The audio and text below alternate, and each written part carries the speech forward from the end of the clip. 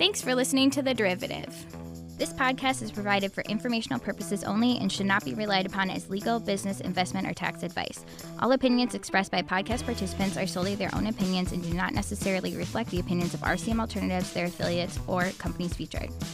Due to industry regulations, participants on this podcast are instructed not to make specific trade recommendations nor reference past or potential profits, and listeners are reminded that managed futures, commodity trading, and other alternative investments are complex and carry a risk of substantial losses. As such, they are not suitable for all investors. Welcome to The Derivative by RCM Alternatives, where we dive into what makes alternative investments go, analyze the strategies of unique hedge fund managers, and chat with interesting guests from across the investment world. Continue to use our tools to create portfolios that have, stocks, bonds, currencies, commodities, energy, metals in them. Identify how they should correlate and what will give us the best outcome, and be mindful that we can hedge equity exposure and get long volatility in the short-term periods where that's very valuable. And we monitor it live every day, all the time. And we look to see where the portfolio is performing and the correlation of the different assets in there. And then we rebalance accordingly. And so effectively, as the portfolio starts to perform or underperforms, we look at the reasons behind that and the correlation to the other assets, and we rebalance. And we can do that as often as every day or every few days or every week. But to us, the correlation of the assets into the portfolio and how we identify the trend of the assets is a very important component.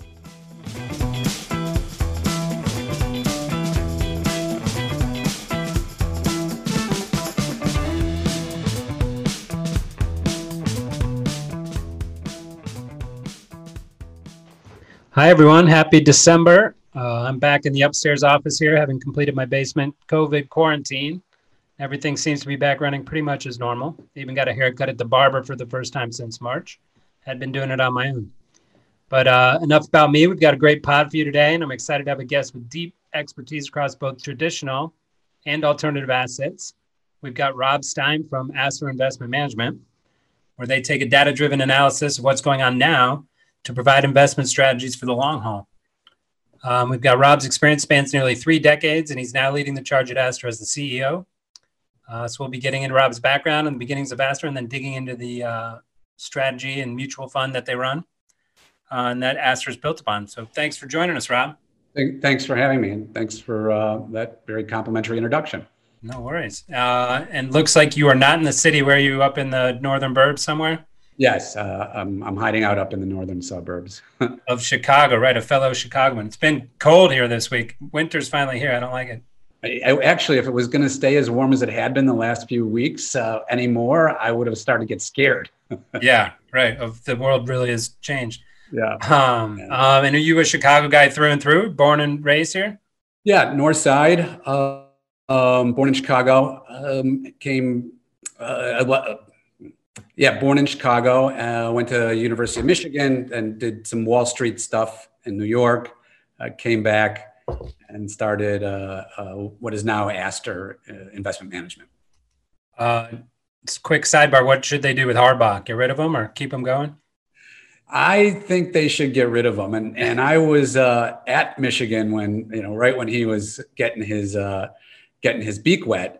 Yeah. And it is about the worst I've seen from a football season at Michigan, or a couple of football seasons, that it's embarrassing. It's so bad. I want it to get worse so that I can actually make fun of them rather than hope at the Cubs. And they had highly recruited or highly ranked recruiting classes and everything. It's just kind of out of left field of what are they doing?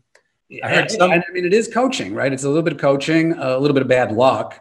But they're being beaten by teams that they should at least look good. And Indiana is a surprise this year. They're really lighting it up, and nobody expected that. Yeah, but he's the 5th highest paid coach in NCAA, and he's right. All the rest have won national championships. Yes, what's interesting is coaches of the state university football teams are the highest paid employees of the state. Oh, yeah. Harbaugh makes more than, any other state official. Crazy. But when you got 106,000 paying ticket holders, or in the past, not this year. Right. So going back into the bio, so you've authored 2 books, right? What were those? So the first book was Inside Greenspan's Briefcase. If you remember back to the Greenspan days, he was kind of the first celebrity Fed chair. I had worked for Paul Volcker, so was kind of there during the transition from whipping inflation now and Volcker to the Greenspan era. My second book was called The Bull Inside the Bear. My first book was published by McGraw-Hill. The second book by Wiley. Inside Greenspan's Briefcase got some exposure because the chairman sat for the cover. And I don't know if you remember CNBC. There was the whole thing on was it the size of his briefcase when he crossed the street? The briefcase indicator. Yep. Yeah. So, whether he was going to raise or cut. Yeah. So I got tied into a what do they call it now? A meme, a mem. Yeah. And Hampton Pearson used to be the guy, right? But now it's so boring. Now they telegraph it so much. Like those were the days when you didn't know it was going to be said.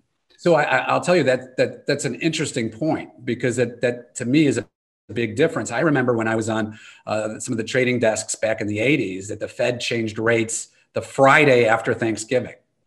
And you used to have to be a Fed watcher and look at open market operations and all the boring stuff nobody wants to hear about. But there was a guy on the desk who would yell out, "Fed doing 5-year reverse repos." And you're. On the day after Thanksgiving? On the day after Thanksgiving, yeah. Wow. Now everyone's out of the office. That would be fun. Let's go back to those days. Good for trading. And what was it like? So you must have been pretty young when you were working for Volcker. Yes. So it was a first entry into economics and real life. I was pretty low on the totem pole. Yeah. He's like 6'7" or something, right? Isn't he huge? Oh yeah, very tall, big stogie. Gave us a lot of attention. I worked a little closer with Cy Keene, who was the president of the Chicago Fed, and a little bit of exposure to the New York Fed and the swap desk and some of the committees. You ever seen that graphic of all the Fed chairs by height and rate? Like they all over time have gotten shorter down to Yellen's like 4'9" or something, right? And the rates have gone exactly with them down to 0. I haven't noticed it, but I have been told that presidents are generally taller than 6 feet. Yeah, and Fed chairs go with their rates. So what Bull Inside the Bear? What's the quick synopsis of that one? It's basically looking at opportunities or things that don't correlate with bull markets and stocks, or just the other category, that life isn't just stocks and bonds. And if it is, asset allocation could make a difference. So it's written in some simple formats to get a understanding of it's just not bull and bear markets. How would you recommend writing a book? I'm on like year 8 of a 3/4 finished book. I think it's different now. I have a children's book coming out called Spencer in the Stock Market. I think when you would write a book a decade or so ago and you'd get a publisher and an editor, and then there was a tour that you would take to get your book higher in the catalog so the bookstores would order more of them. Yeah, it was very different, the process. Now, the process, I think, is just about your writing and how you think and what type of research you want to do. I don't think people are doing, the chapter outlines and connecting things and research like they did before. I just heard Scott Galloway. I don't know if you follow him at all, but he's written a few books. He does the podcast. He's basically said, I took all my blog posts, or the last year of blog posts, the transcripts of all those, gave them to an editor, came back through, edited it, and spun out a book in like 2 weeks. Yeah, just from all that content got repurposed. It was pretty cool. You don't need a publisher to get an ISDN number, and so you can write a book because you wrote a book, as opposed to reaching out to you and here's a topic, and we think that there's room in our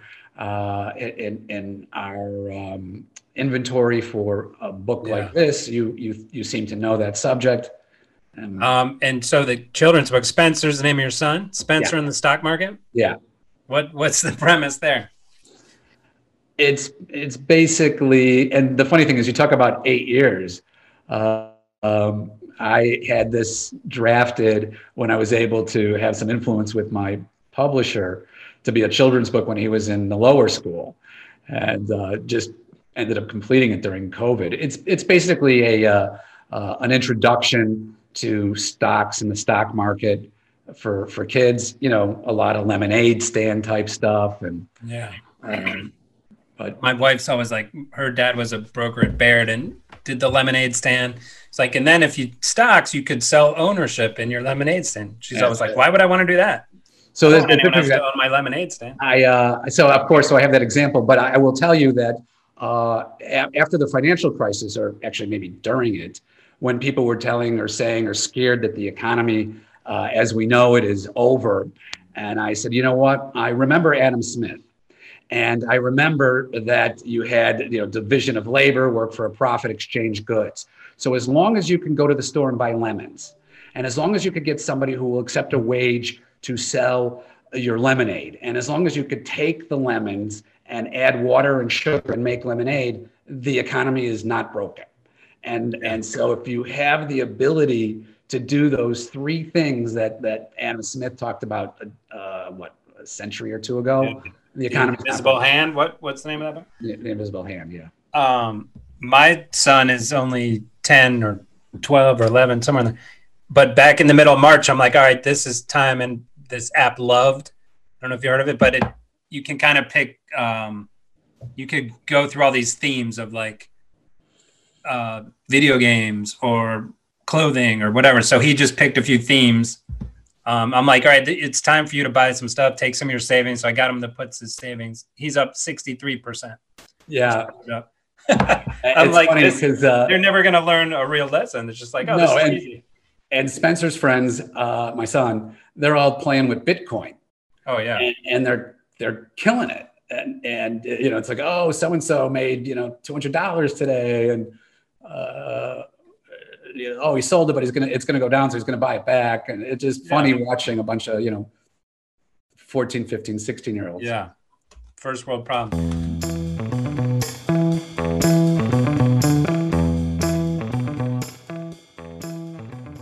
So on top of writing all these books, Jen, you have a day job too, right?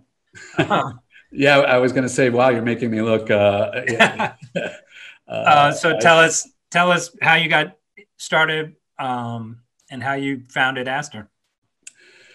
So I founded a version of Astor in the 90s. I left Wall Street. I left New York. I came back to Chicago, and our philosophy, which we'll talk about, of nowcasting the economy to make investment decisions, was something I was writing about and talking about.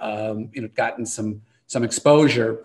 And Wall Street, were you a broker, or what was your role? I was managing director of proprietary trading. The last place was Barclays, BZW, and the prop group is the money the bank cares about.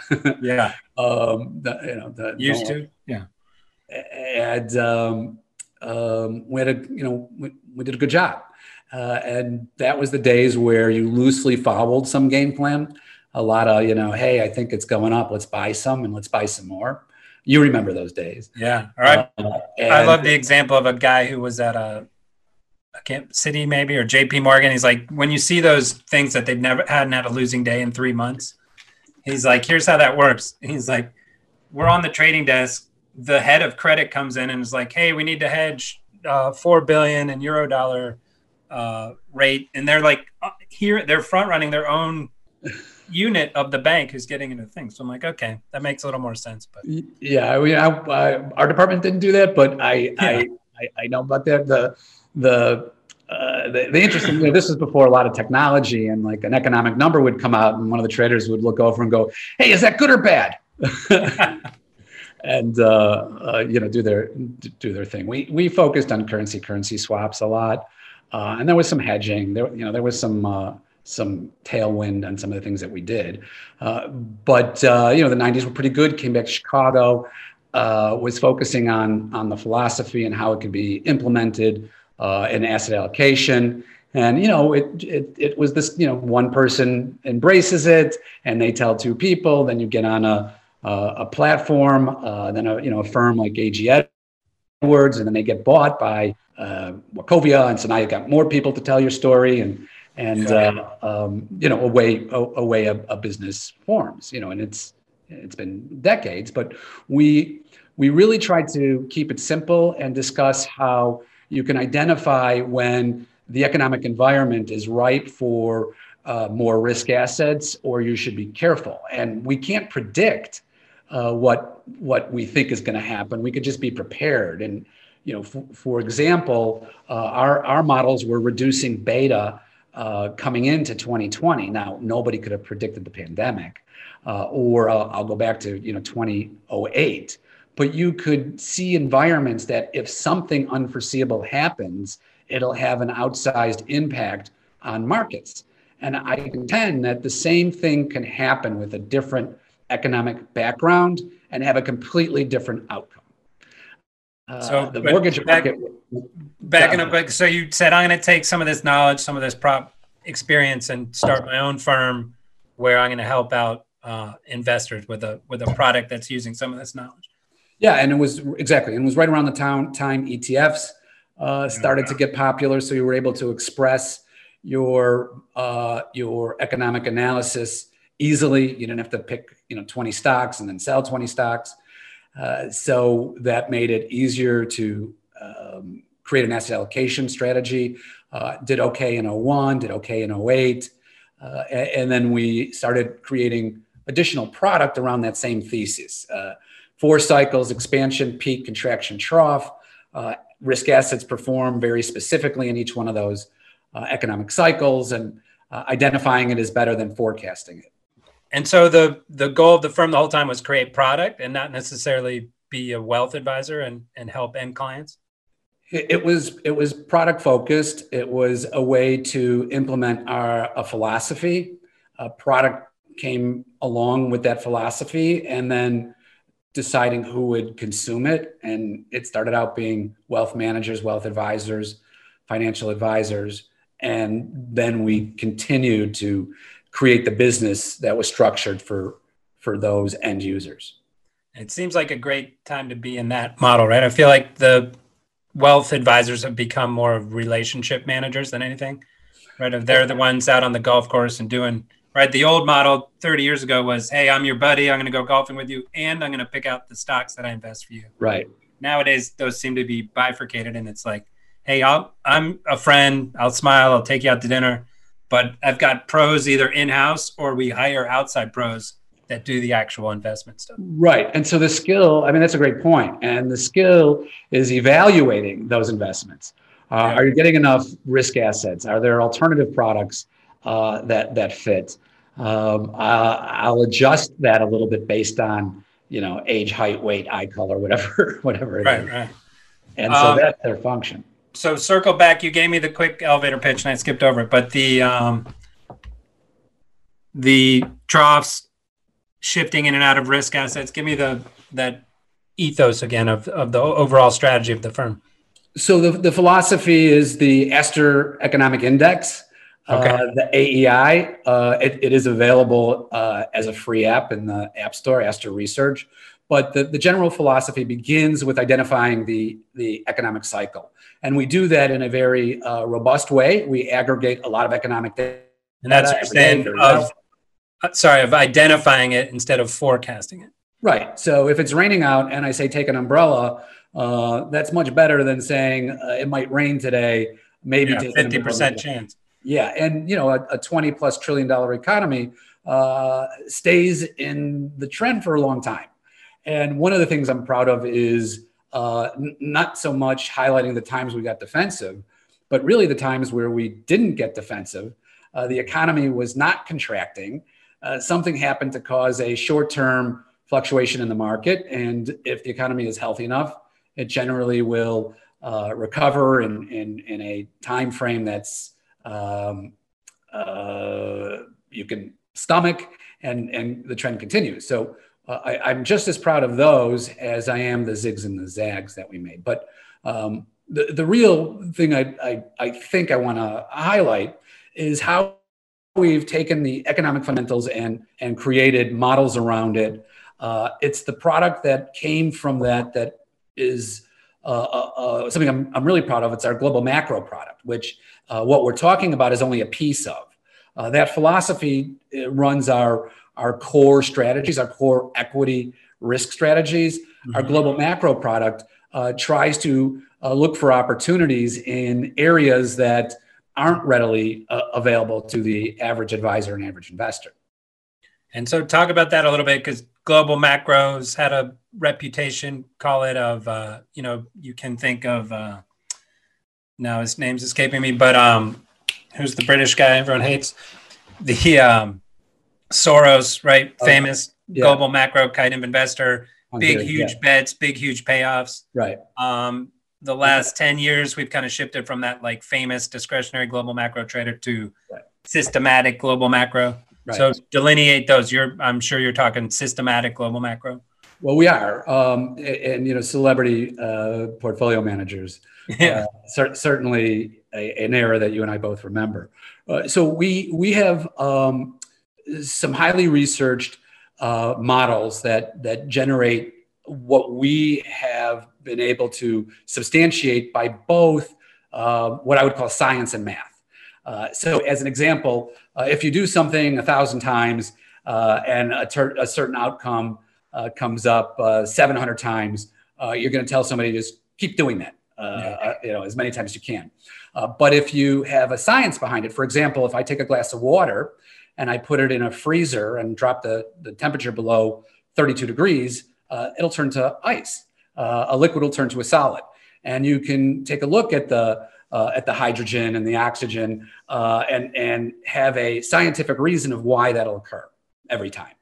So we've combined both science and math, if you will, to create a process that we do repeatedly on a lot of little things all the time, every single day. So whether it's currencies and metals, commodities and non-US fixed income, or asset allocation, which is a part of it as well, no reason to not invest in stocks and bonds when they're the best performing asset class. And we rebalance it regularly for correlation and performance. And part of the rebalancing is identifying the strategies that are underperforming and allocating to the ones that are performing better. And so I think that is also something unique. And also being able to identify the periods where stocks and bonds might be the place to get your return. So how do you handle that from getting totally out of balance if you just keep allocating to the winners and stocks have been the huge winner, like say 2017, you didn't want to be anywhere else except stocks. Do you let it go fully into stocks, or are there limits to how much can be in each bucket? Yes, of course, there's limits, and we can go from the min to the max of the limits. But another important thing when creating a global macro product is not just diversification and correlation. Everybody will tout that. And that's nice. I mean, diversification of positively sloped assets has a real nice impact on a portfolio. But we look at correlation to volatility. And we have components of our model that get long volatility, if you will, on periods of time that we have identified where volatility and risk is greater. And we use that to hedge equity exposure, anywhere from 20 to 100% of it. It was doing that in March. In March, there were opportunities in the energy market. And keep in mind, we could go both long and short. It doesn't use a lot of leverage, so we have staying power. And how are you reflecting those volatility trades in VIX ETFs or in options, or you're saying you'll go into energies? Or I got confused there for a second. How do you reflect the VIX, the volatility trade? So we use futures in this portfolio along with ETFs, and we will buy VIX futures. Okay. We will go short S&P futures, and we establish a long VIX correlating Long position. volatility Yeah. trade. Yeah. All right. But it's tactical, or it's right. It's not always on, or it would bleed to death. So it's when the overall model says, hey, we could be heading historic, and it's short term in nature. They're on from 1 to 3, 4, 5 days. Historically, it's been on about 15% of the time. So, generally speaking, volatility is a negatively sloped asset. So being long it naturally is probably not a good idea. And as a traditional investor, you're naturally short volatility. So being able to get long at certain times has a lot of benefit. And then talk a little bit more about the diversification within there. So you've got equities, bonds. What else is packed in there? Currencies, commodities, metals, energy. And we can go long and short. We have a value analysis of these products. And what I like about the value analysis, and it looks at the shape of the curve and demand, is the research and the data required to identify the demand and the value of something is not readily available. It's expensive, it's hard to calculate, and I believe that is a advantage, right? Everybody could put up a chart of the 50-day moving average and decide that the 48-day is better. Okay, yay. But not everybody can get the kind of data of various demand components or true value of either the yield curve or a commodity or energy contango, discount premium. And there's a lot of information in that. Can I push back on you there for a second? It seems in today's world, almost everyone can get that data. So is it the ability to get it, or it's just that you have all these different pieces of data that you're proprietary putting together in the unique way? Yeah, so I didn't mean that we have some sort of secret source at the Department of Agriculture. I was just implying that it's not a mouse click away. And then analyzing it is, like I said, the 50-day moving average or a moving average crossover. Everybody who trades probably understands that. Even more sophisticated data like RSI and stochastics are also more readily available. If you ask somebody to calculate it, they probably couldn't, but if they wanted to go get the formula for it, they could. And so this is more of less, a little bit more cumbersome to get the data and analyze it. Right. I misspoke. But it's not as cumbersome as like satellite photos of Target parking lots and stuff like that. No, we don't need a drone to get the data. The data is out. The data is out there. You just have to buy it and aggregate it and mine it in a certain way. And so can you give an example of one of the asset classes that analysis triggered to be included? So oil, energy, and to a certain extent, the shape of the curve in fixed income, which the data there is a little different. Supply and demand for commodities with different months of maturity. Okay, so that'll tell you either to be at the top or bottom of your range for that allocation, or if the trend is sustainable or not. It could be a confirmation of a trend, and while many people might be looking at some maybe momentum, and I'm not commenting on whether those things are good or not. Right. It's just our way of defining whether a trend is sustainable or not. And so I'm glad you mentioned trend. So global macro sometimes gets lumped in with trend following, managed futures. Can you differentiate the program from kind of classic trend following, momentum based managed futures strategies?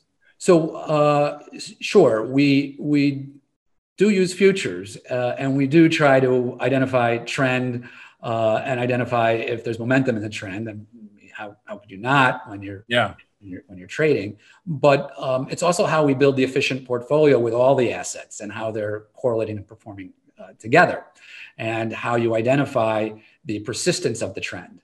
and then how you position the portfolio for expected risk in the portfolio. So talk to me a little bit of, you mentioned the correlation, how that plays a role in the strategy construction or in which assets you're in at which times. Right. So that's a very important part of what we do. So we build the portfolio and we monitor it, right, live every day, all the time. And we look to see where the portfolio is performing and the correlation of the different assets in there. And then we rebalance accordingly. And so effectively, as the portfolio starts to perform or underperforms, we look at the reasons behind that and the correlation to the other assets, and we rebalance. And we can do that as often as every day or every few days or every weeks. But to us, the correlation of the assets into the portfolio and how we identify the trend of the assets is a very important component.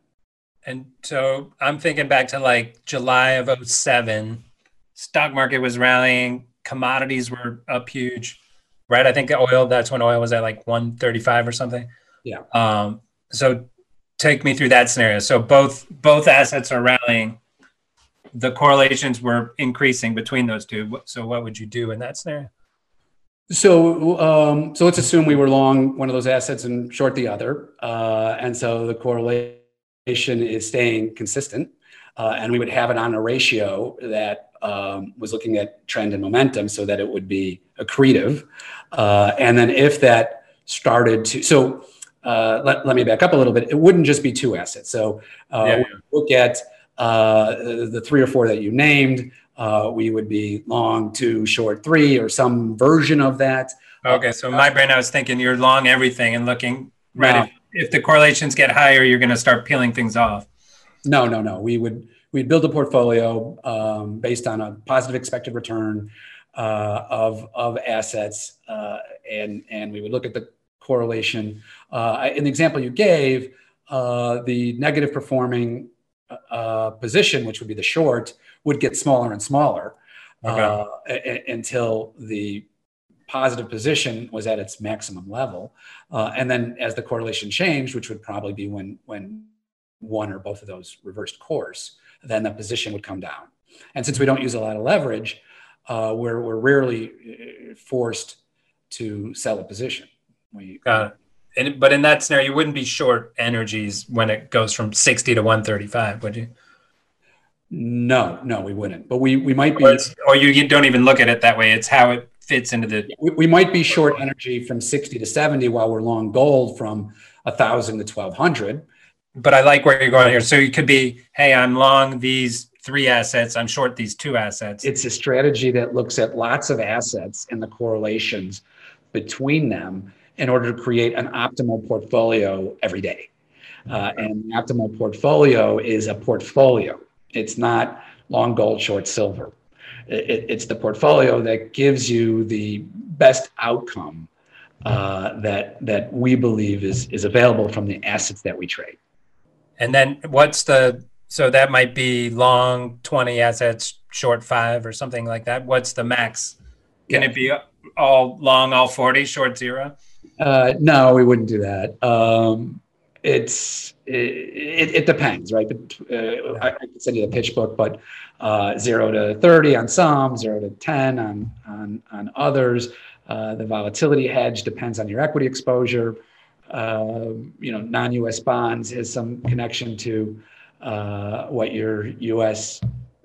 Stocks and bonds look like. So that I think that's the big takeaway for me of right. Most CTAs, trend followers, or global macro, they're kind of looking at things trade by trade, right? Of like, hey, this copper just broke out. I'm going to risk down to the 200-day moving average, and I'm going to ride it for as long as it goes. And it seems you're telling me like I'm not viewing copper as a standalone trade. I'm viewing that. How does it fit into the overall portfolio? Does it add positive expectancy? Does it not? Can we go short it and act as a hedge to some of the other trades we already have on? Right. So I mean, that's a great analysis, right? But we will evaluate copper on its own. And then we will look at it as its correlation and contribution to the portfolio. Right. So step one, individual market. Is it triggering a trade. Step 2, how does it fit into the overall portfolio? Right. And right. And we look at that by looking at trend and value. And value, we talked about, could be differences in the curve, difference in, you go all the way down to like cost of production on some of the commodities? To an extent. To an extent. All right.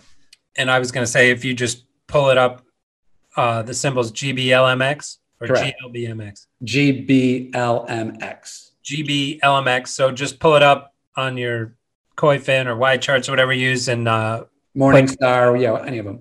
Yeah, put AQR managed futures program on there, and you'll quickly see they're not doing classic trend following. Yeah, and I hate to talk about if we're doing well or not. I think there's there's a not jinx factor, but we did win the Lipper Refin Award this year for last year. We were the top performing fund in our category. So we're proud of that. We're ranked well in the 1, 3, and 5 year. But do your analysis and see what you think, especially compared to the indices that you just talked about, whether it's CTA or global macro or. Right, and I think most people kind of just lump global macro in with CTA, and then the new index for CTA is just looking at AQR's managed futures program. Like, forget the other indices. That's become the de facto one. Well, that might change soon because those guys are smart, right? The super smart guys.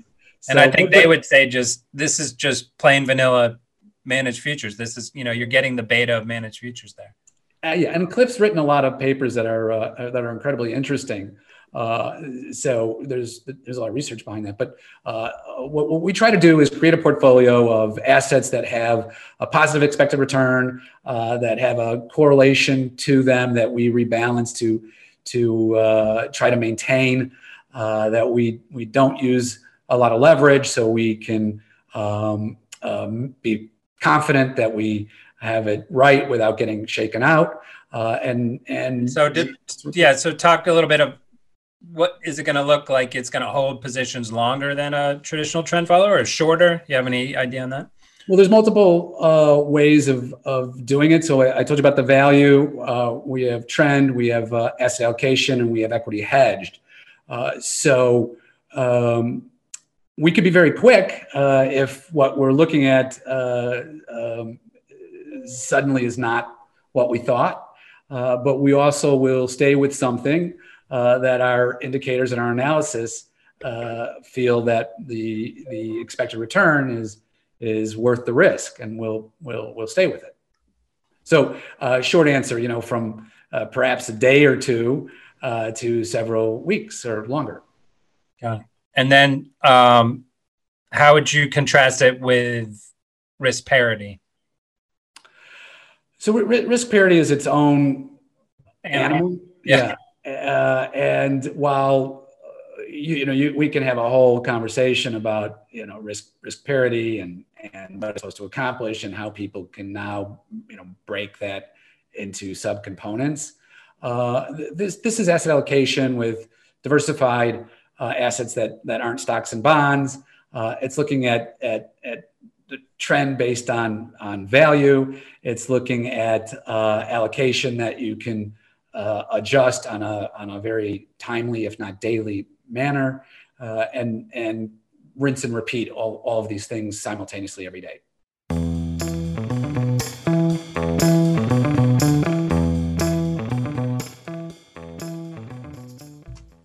And so we're talking about all these other alternative strategies. Give me some of your thoughts, right? Like, people have been saying now is the time for alternatives for 10 years with a straight face, and it hasn't quite panned out. So you were saying offline, now is the time for alternatives. How do you convince people that's the right thing to say when they've been wrong for so long? Right. So, first, it's alternatives a large category. Yeah. And I guess, to the extent that there haven't been huge trends in some of the things that alternatives like to trade. Right. I guess I'll interrupt you and say we could start there and just say, are you a true alternative, or are you just equity in alternative clothing? I would say we're true alternative. We're not beta huggers. Right. I think that's been most of the problem for a lot of people who got into alternatives and found out in the end, like, well, this wasn't so alternative. I was trading just equities in a different way, not trading different things. So we were flattish, maybe up a little bit in the first quarter of 2020. And, that was in an environment where equities didn't do very well, if you recall. And then we also made money in the second quarter when equities were doing well. So we think that what we do is a little different. But I guess I haven't heard anybody say that what we do is the same thing that those guys are doing. But to answer your specific question, I do think that there's been a multi-decade period of asset allocation, stocks and bonds have had a tailwind, a lot of technical reasons, a lot of economic growth reasons why I think that's the case. We were talking offline about a 30-year bull market in bonds, and everybody's called the bottom in rates. As long as I can remember. And I think that cycle very well might be changing. Rates oscillate.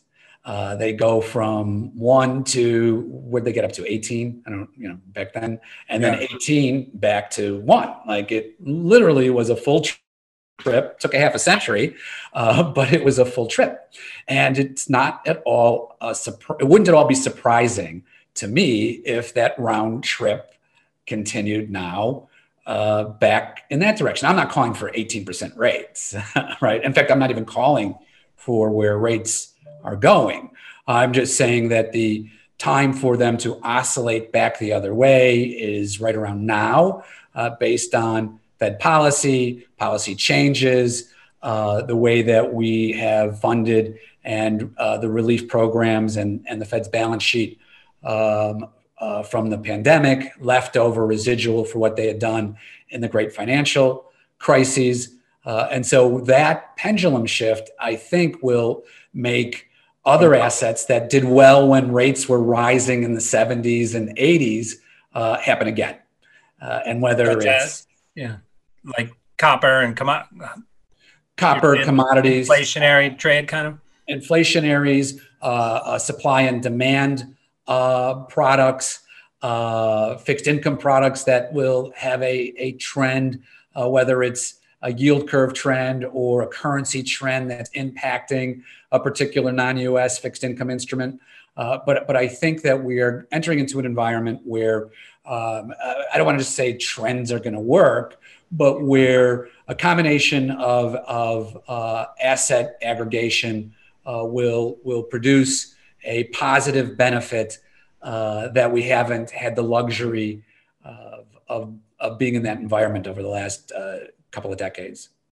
Right. Well, it was an inverse, right? So the rates were all going down, down, down, but the instruments you're talking about weren't kind of trending along with it, right? They were kind of acting on their own accord. Now, if rates move up, that's going to be the main story in commodities and in inflationary assets. That's what you're saying, right?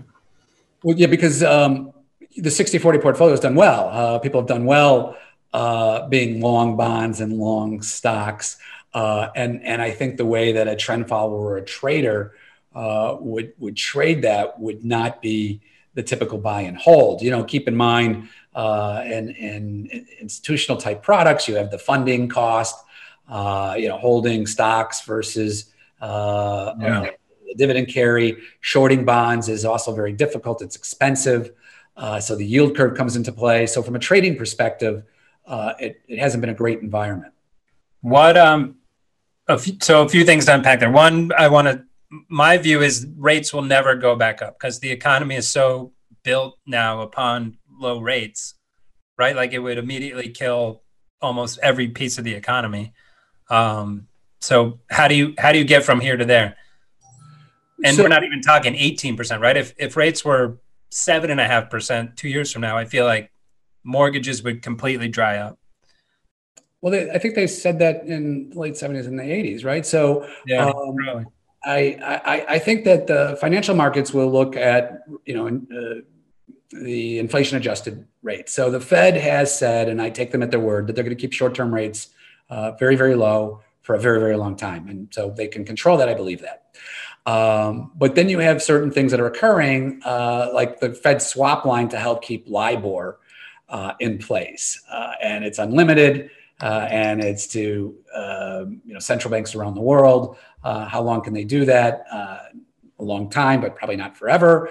And so you might get something that comes out of whack in the next 2-3 years with LIBOR. The long-term end. So what they're offering extra, basically U.S. taxpayer balance sheet in order to keep LIBOR suppressed and in line with the U.S. You're saying?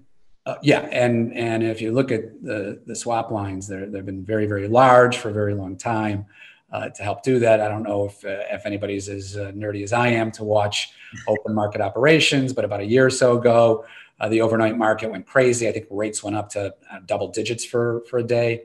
And so I'm not saying that we're going to enter into a period where the mechanism is broke, but I do think there will be some stress. But really, it's the long end.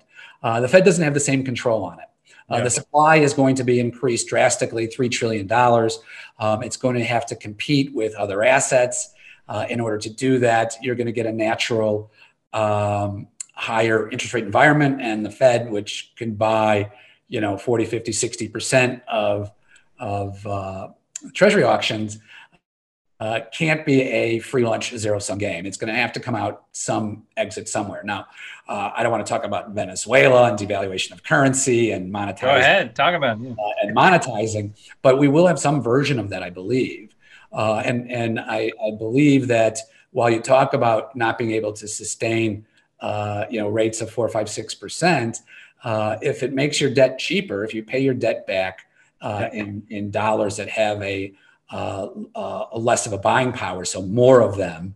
But the problem is everyone's trying to do that at the same time, right? So if we were the only country in the universe and we, against a vacuum, we could perhaps do that. But when everyone's trying to kind of devalue their currency to get out of their debt load, how do you win that game? Right. So I'm not sure it happens at the same time. And you have other economies that have better balance sheets than the U.S. Maybe they're smaller, but some of the emerging market economies have better balance sheets. So you will have a disruption globally. You will have perhaps a global currency effective devaluation, and you might see certain acceleration in particular currencies or fixed income assets that have both been devalued, but if the ratio of dollar to yen just declines proportionately, you won't recognize it as much, but you will have a similar. Do you think we're seeing some of that with the huge rally in stocks right now? Like, are we right? It feels to me like we're getting into funny money kind of place where, okay, this is just, the values don't matter anymore. We're just going higher and higher, which makes me, that is inflationary. Like you're seeing inflation in stock prices for sure. Yeah, Jeff, that's a great point, right? It's showing up in stocks very quickly. And is 40% really 40%, right? What's the buying power of that going to be? And you also see a tremendous interest rate differential between the yield on stocks versus the yield on fixed income.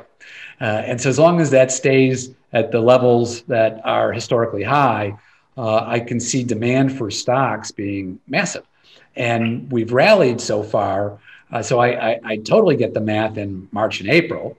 Right, you hold something for 10 years and you get 20% head start. Why not? Yeah. But I think you will get to a point where the yield, because of how much the stocks have rallied, is going to imply more risk. And if you get a couple of tick up in rates on just the 10-year or even the 20 or 30 year, I'd say, why am I taking this risk? Just plow it back into the 10-year. Right, and you could probably draw a picture, right? You could probably say, this is where it's going to happen. It's about 200 to 160 basis points right now, and you can draw a map. And so I think that's going to occur. I'm quite bearish on long interest rates, and so I think that occurs sooner than later. And I think that that is not the beginning of a financial crisis. It's the beginning of a digest. A reckoning. Yeah. Yes. And then from there, A reset. Fed policy, central bank policy is going to be the determining factor of whether we have a foundation, that we figure out the new game plan, the new economy sort of acts like the cotton gin did when everybody was employed in the agro industry, or we muck it up and well, the Fed would love it, right? To reload the gun, so to speak. Well, I mean, look at they're out of bullets, pushing on a string, all those cliches now. Like if they could somehow over the next couple of years reload the gun. What happened after the pandemic of 2018, 2019? We had something called the Roaring 20s. And how did that end? Yeah. And so we're smarter. We know things we didn't know then, but it would not be surprising to see. We think we know things. And let me bring it back. So everything you're saying right now, at the same point, you don't care, right? Your model doesn't care. You don't have to be right to make money, right? So that's the beauty of it, of like, here's what you think might happen, but the models are going to do what they do, regardless. Great point, right? So, you don't want to predict something that you might get wrong and then predict what trade you're going to have on because of that. We are going to follow our process. We are going to continue to use our tools to create portfolios that have, stocks, bonds, currencies, commodities, energy, metals in them. Identify how they should correlate and what will give us the best outcome, and be mindful that we can hedge equity exposure and get long volatility in the short-term periods where that's very valuable.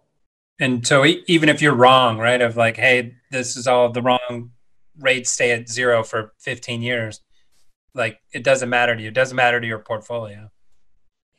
The portfolio that we create in GBLMX, it doesn't matter. Right. We have our tools have opportunities even in that environment. We don't need a hyperinflationary period to make money. In fact, John Eckstein, the CIO, would probably suggest that they don't correlate in our products. Yeah, I listened to one of your podcast with you and him, and I felt some tension over the inflation, where he was kind of like, here we go, Rob's going to get on his inflation horse. Yes. And the investment committee, it's sometimes nice to disagree. For sure. I am very concerned about inflation over the next several years. Some of the other members see a concern over disinflation or even deflation. So we disagree, but we're not rolling a dice and majority rules on that opinion and making trades. We have models and they will put the positions on that are appropriate for what our indicators are saying. And then how do you view kind of the basis risk, I would call it, of like, I'm buying GLBMX to, I like it's going to give me exposure to equities. It's going to give me this different asset allocation. Plus, it's going to give me some inflation hedge potential because it can go into all those markets. So how do you view that basis, right? You don't have a mandate. You're not buying tips. You're not just going to track inflation. You're just going into these separate markets that may rally with inflation. So how do you kind of square that? If inflation happens, will these markets also happen, so to speak? Right. No, and that's a great point, right? It's, if this, which is 50-50, will that happen, which is 50-50? So, I want to clarify that the equity asset allocation component of it is just a silo like anything else. It's not a stock portfolio with these things around it. It's just a silo that has a hedge component to it as well. And these are like 25% buckets, roughly. What's the rough? It depends, right? It depends. And, if we drill deeper, we can get more specific on the max mins of each of the categories. But if inflation perks up like I think it will, it is possible that the asset classes that we trade do not correlate with it, but we will identify inflation separately, or I will, from what our models will have our portfolios do. We're not going to be able to say, Rob, you get a black mark because we didn't have the inflation you were looking for, and darn, you were going to get long tips that name something. Yeah. And that didn't pan out. You're in the penalty box. My view on monetary policy, inflation, excess supply of debt, of what you and I were talking about, helicopter money, which I'm calling mailbox money, is impact on buying power has very little to do with what our models will look at every single day, all the time in a robust, repeatable way. Right. What? I had two thoughts there. One, that right, if I invested in tips to hedge against inflation, and here in Chicago, my property taxes go up, my private school tuition goes up, and my healthcare costs go up. And the tips didn't move, right? So there's a disconnect between people investing all this stuff and their actual inflation they feel. I don't have a good solution for that. And then I like tips. What's that? I like tips. Yeah, but they don't. In that scenario, they don't help, right? Like there's no. I need a tip on just my personal inflationary pieces. Right. And that's been a big argument, right? Everybody's inflation index is different, an 80-year-old guy and a 30-year-old guy. But I believe from how I look at inflation, generally driven by wages, generally driven by more money chasing fewer goods. That is what, so you have your personal and Joe has his, but at some point they're going to converge, probably require people asking for higher wages, and the cycle starts. Right. We could talk about this stuff all day. I'll just ask one quick one because we're both in Chicago here. What do you, and this is kind of counter to your thing of people demand higher wages. Like people here are just moving, right? They're just leaving. So they're not demanding higher wages. They just leave. So I feel like as long as the country has this tax arbitrage or, right, they can go somewhere else and make more money by having the same wage, especially now with remote work and all that. So does that weigh into any of your personal thoughts on the inflation? Well, I don't know about inflation specifically, because it'll be, inflation will be, or not inflation will be imported, if you will. Somebody moves and they're making more money, they might buy more things that help, your economy. But I do think that from a demographic and social environment and the ability to get a city to have all the pillars it needs will make it more challenging. Chicago's a great city. It has one of the top handful of fresh water right at its doorstep. A lot of fresh water is needed. It's got, a couple of unbelievable universities. It's got culture and museums that go back, a century. A lot of smart people live here. A lot of hardworking people live here. So there's we could talk about the exodus because of taxes, but I can counter that with a lot of things that will help a city like Chicago figure it out and maintain. Right, it stings. And some people are running away from that, but I do think that there's a lot of resources here to counterbalance that. Yeah, it just seems to me that whole dynamic, maybe you're just saying it all comes out in the wash in terms of economic numbers for the whole country, but. I mean, in some, extent, I don't know, do we have states buying other states at some point, merging, right, if you will? Right. Who knows, right? Is that whole, giant body of water for sale? Can we ship it? We had a meteorologist on the pod, and he was talking about the fresh water, and we were getting into do we need to put up defenses, like a huge wall? And I got to tell you, I think that, buying some land on a giant lake like Michigan is probably not a bad idea. I'm not saying because there's some sort of environmental disaster coming. Yeah. I just think, water's good. Water's good. They're not making any more of it. Well, they are, but. And then my other thought that I had back when you were saying mailbox money is, where do you feel like we'll eventually get to basic income? Feels like we're already there, right? Of we need another stimulus check. We need another stimulus check. And then we get that one, in 6 months' time, we need another stimulus check to keep this thing going. Well, they've done some research on that, basic minimum wages. And, a lot of times it hasn't produced the result that you want. But I think that there can be an economy that has components of that.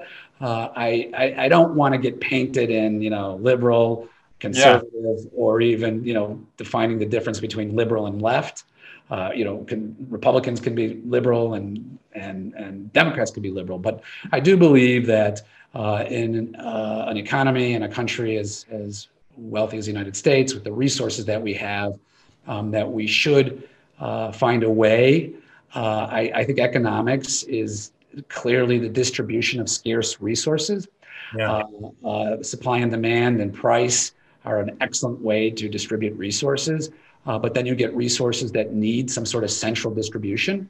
So I'm not saying I'm a socialist or that, but no, I didn't mean to get political, but just to me, it feels like we're already there, right? Like both sides of the aisle are already demanding we need more stimulus. Yeah, so I think that's stimulus, right? But I think to connect the dot of we need this permanent level of standard of living hasn't yet been connected. And the whole debate of, right or privilege, like clean air and clean water is a right.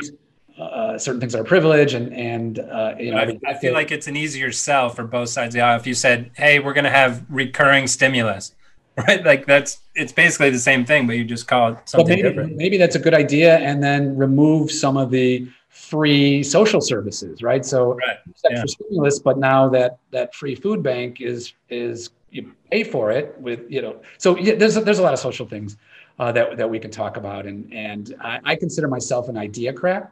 Tell me your idea and I'll let you know if it makes sense or not. Try to stay party out of it. I like that. Ideacrat. Yeah. Let's start the party. I'll nominate you. Yeah. I'll nominate my son maybe or someone else. That work. My dad's thing was always, if you want to be in politics, you should be automatically disqualified. Cool. Is your family in politics? No, that was his view always. I'm like, anyone who wants to be in it should be disqualified. That it should be like jury duty, right? You just every now and then like, hey, Rob, sorry, you got the jury duty. You have to be a senator for the next 4 years. Right. Any club that wants you as a member. Yeah, exactly. You don't want to be a member. So before we go into favorites, any last thoughts on the global macro alternative? Anything we missed? No, I other than I think the environment, while it's a broken record, but for the assets that we identify, I think is strong. For a myriad of reasons. What's the most esoteric weird market that's in there? Are there weird things in there? There's not like palladium or anything. No, there's nothing that you couldn't. It's a 40 Act product. So that was going to be my next question of how did you jam all this into a mutual fund? Was that difficult? There were ways of doing it. It wasn't difficult. There's been a lot of predecessors who have paved the way for it, and a lot of instruments that are becoming more mainstream for us to express our views. Yeah. So it wasn't like the old days where you had to create. Right. Like for instance, you can own VIX futures directly in the mutual fund, right? Right. And copper futures and corn futures and gilt futures and JGBs. Like you can. Yeah, but the rules are basically you can't have 40% of it in copper futures, right? If it's physically delivered. Correct. But that's a different how the sausage is made podcast for a different time. So we mentioned the podcast. How long you guys been doing that, and what do you do on there? So the podcast is done once a week, generally Thursday or Friday. It features John Stein, our CIO. We recap the economic data of the week, a little bit about what we see coming ahead, and we've been doing it for I guess almost a year now. It's got some good traction because it's information delivered in a way that's not just a boring today CPI came out. So that's the podcast. We also have our Astor Economic Index, which measures the nowcast of the economy. It's available for free in the App Store. Yeah. So that app just shows you the index, or can I get the index on Bloomberg or something? So the index, we have something called the AB 100, which is priced on Bloomberg. The app gives you some blog posts. It allows you look at the index where it's been. It gives you a chart pack of the recent data and how it looks that make up the index. It's actually kind of cool. No, it's not just an app that says the index is at 42 today. Yeah, it's got different. And then we can go to your website, astorim.com. Astoring.com, the App Store, it's Astor Research. The mutual funds are astormutualfunds.com, and take a look at all our products. Awesome.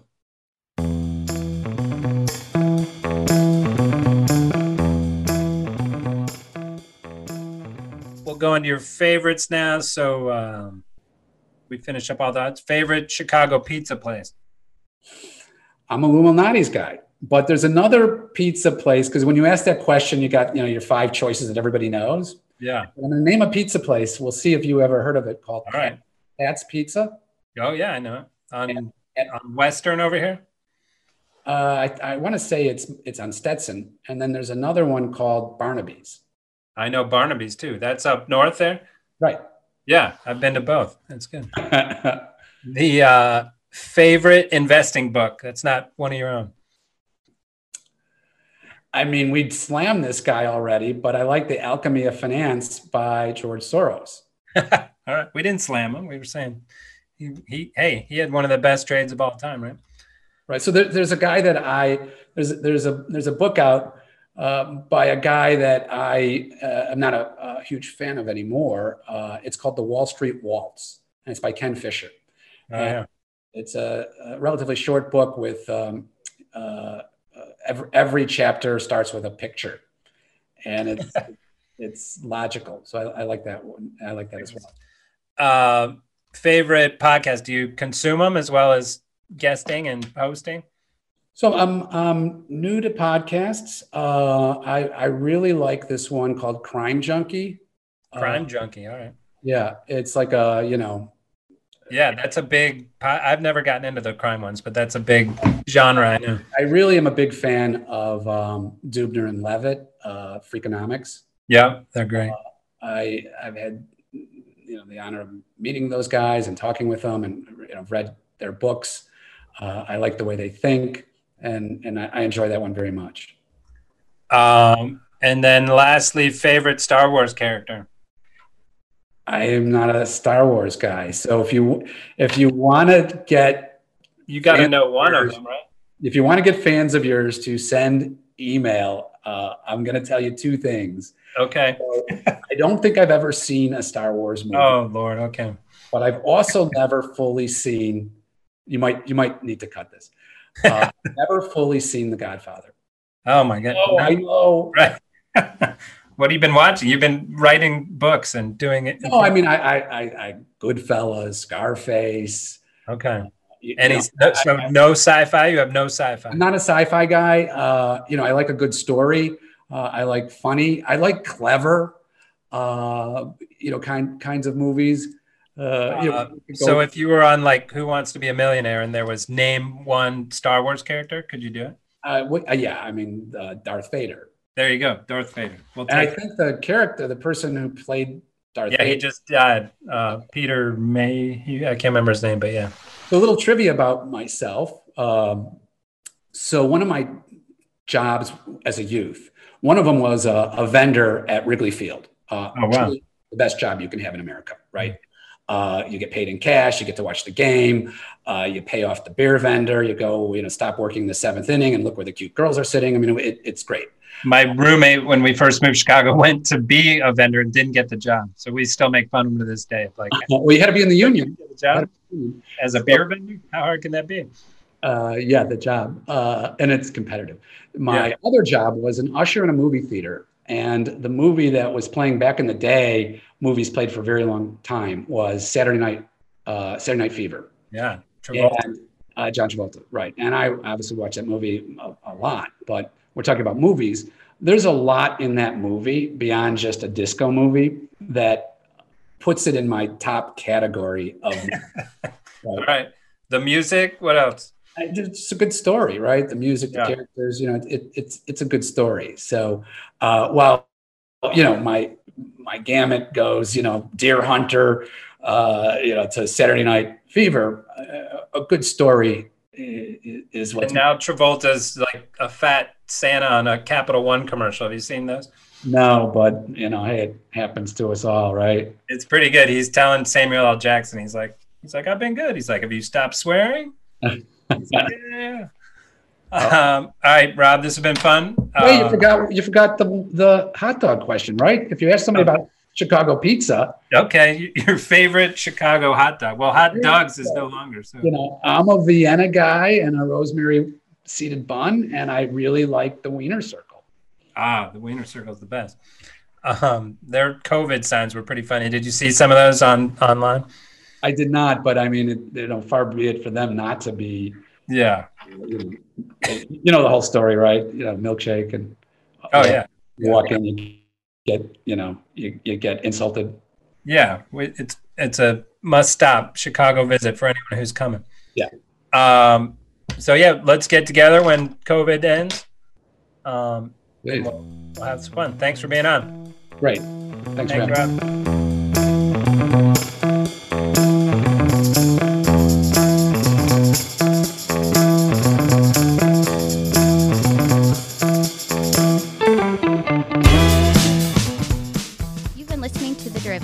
Links from this episode will be in the episode description of this channel. Follow us on Twitter at RCMAlts and visit our website to read our blog or subscribe to our newsletter at rcmalts.com. If you liked our show, introduce a friend and show them how to subscribe. And be sure to leave comments. We'd love to hear from you.